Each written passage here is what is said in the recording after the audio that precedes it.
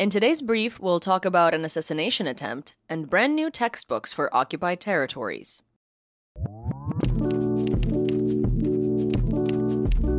I'm Yulia, and today is Wednesday, August 9th, 2023.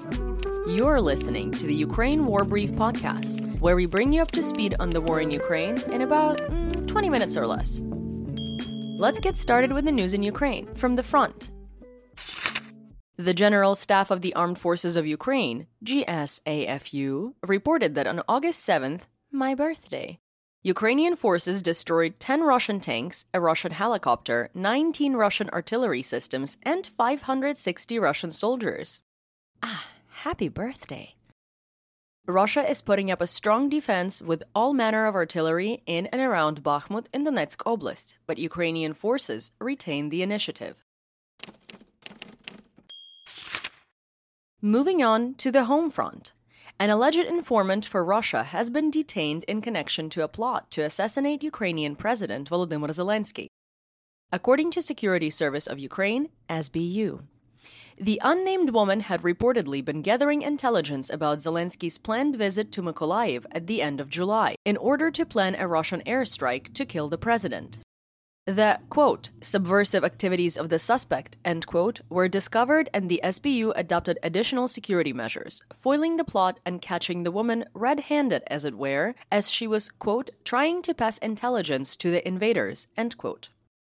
While monitoring the alleged collaborator's communications, the SBU established that she has also been tasked with identifying the location of electronic warfare systems and ammunition depots of the AFU. The Ukrainian State Bureau of Investigations, SBU, reported that it is investigating more than 100 cases of, quote, abuse of authority by military enlistment officers. 15 charges have already been filed in court, and it has opened 112 proceedings against territorial recruitment officials since February 2022. Russian forces struck Kharkiv Oblast with 4 guided aerial bombs on August 7th, killing 2 and injuring 5, including 2 rescuers. 1 person was killed and at least 13 injured as a result of Russian strikes on Kherson Oblast on August 7th. Attack on Zaporizhzhia Oblast also killed 1 and wounded another. The Ukrainian Ministry of Internal Affairs released updated information on the victims of the Russian attack on Pokrovsk in Donetsk Oblast. As of the time of recording, the casualties from the missile attack included 7 dead and 88 wounded. Among the wounded are 29 police, 7 rescue workers, and 2 children, ages 17 and 11 years old. And rescue workers are still clearing the rubble, noting that rescue work has to be suspended at night due to the high threat of repeated attacks. Oleksandr Khorunzhy, spokesman for Ukraine's State Emergency Service, said on August 8th that since the beginning of the full-scale invasion, 78 Ukrainian first responders have been killed by Russian attacks while doing their job, and 280 emergency workers have been injured. The Russian Ministry of Defense, MOD, claimed the attack in Pokrovsk had struck a command center for the AFU. Serhiy Cherevatый, Deputy Commander of Operational Command East, responded with a statement that said, quote, of course this claim by Russia's deceitful propaganda has no basis in reality. This is the 3rd or 4th time they've claimed to destroy this command center. Russian terrorists continue waging a war on civilians, end quote. Umань, a city in Cherkasy region, is the burial site of Nachman of Breslov, the founder of the Breslov Hasidic sect. The great-grandson of the Baal Shem Tov, the founder of Hasidic Judaism, Nachman was a charismatic Jewish mystic who believed Rosh Hashanah to be spiritually auspicious time. Many visitors to Umань today believe reciting a particular section of the Book of Psalms at his graveside has particular power. Every Rosh Hashanah, Hasidic Jews visit Umань in huge numbers. A practice local authorities are asking them to stop while the war is ongoing. However, they're not listening. I believe last year's visit was described as a flood. Speaking of inconvenient, let's talk about the Russian Federation and effectively occupied Belarus. Russia's Ministry of Education has presented a new history textbook for use in schools in occupied territories, which blames Kyiv and the West for its own war of aggression in Ukraine. and calls Russia a, quote, country of heroes. Needless to say, the book is filled with all sorts of lies and disinformation with the intention of indoctrinating children in occupied Ukraine. Russian President-dictator Vladimir Putin signed into law a measure allowing Rosgvardia, a force of roughly 200,000 and effectively the Russian National Guard, to be equipped with heavy weaponry like attack helicopters and artillery, most of which is expected to come from the stocks relinquished by private military company PMC Wagner to Russia after their brief weekend coup. UK Defense Intelligence suggested that Putin's decision to make heavy weapons available to Rosgvardia could indicate that he views them as a critical pillar of regime's security. Oddly enough, there is no evidence that Rosgvardia took any effective action during Wagner's mini-mutiny, though it is reportedly exactly the kind of security threat to which the organization was created to respond. Kirill Budanov reported recently that the coup was in fact a collaboration between Putin and Wagner leadership to identify Russian commanders who are less than completely loyal to Putin. Some assessment here. If that's true, it was an absurd move on Putin's part, given the damage it's done to his reputation. The cost of moving Russian wheat continues to rise, made worse by Russia's lack of ships and Western grain traders' growing reluctance to do business with Moscow.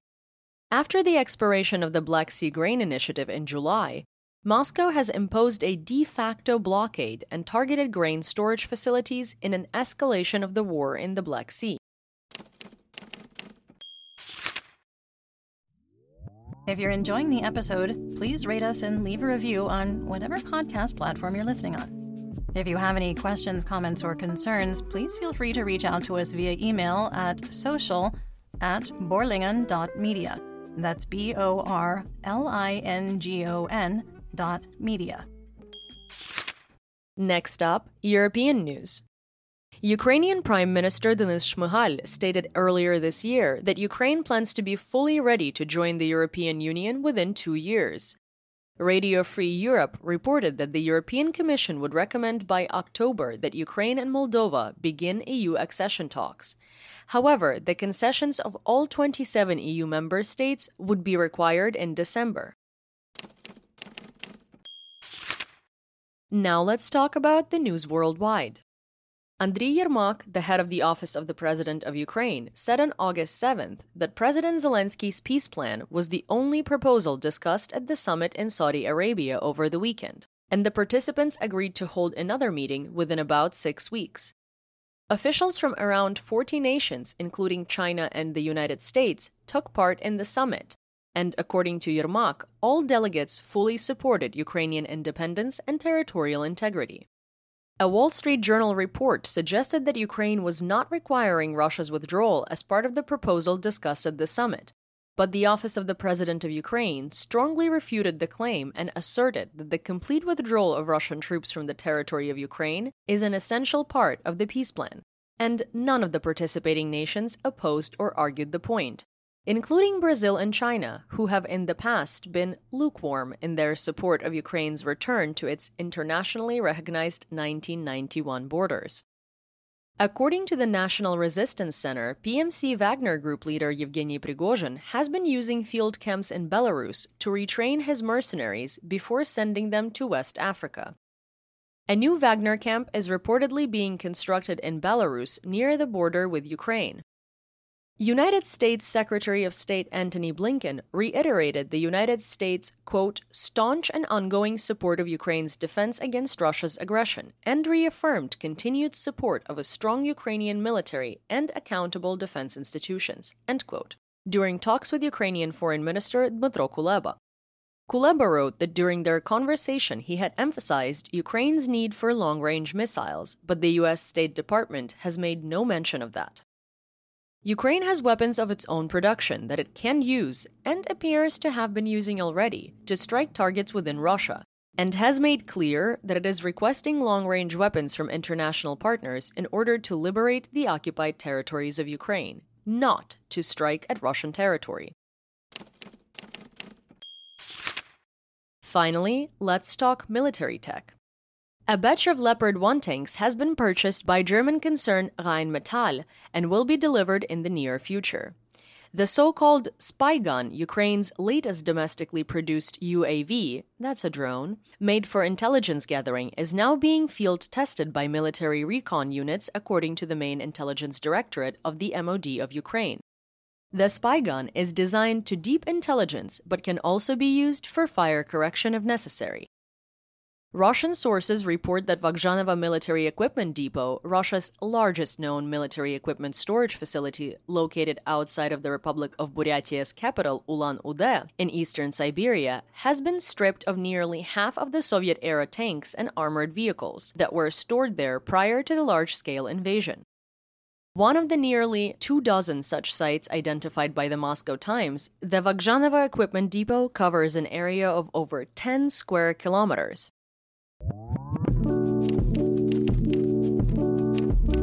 That's the brief for today. Remember to check your sources and don't fall for propaganda. Join us on YouTube and TikTok for more Ukraine content and live news reports. And please, consider supporting our work on Substack. You'll find the links in the description. We'll be back tomorrow with more updates. Until then, до зустрічі!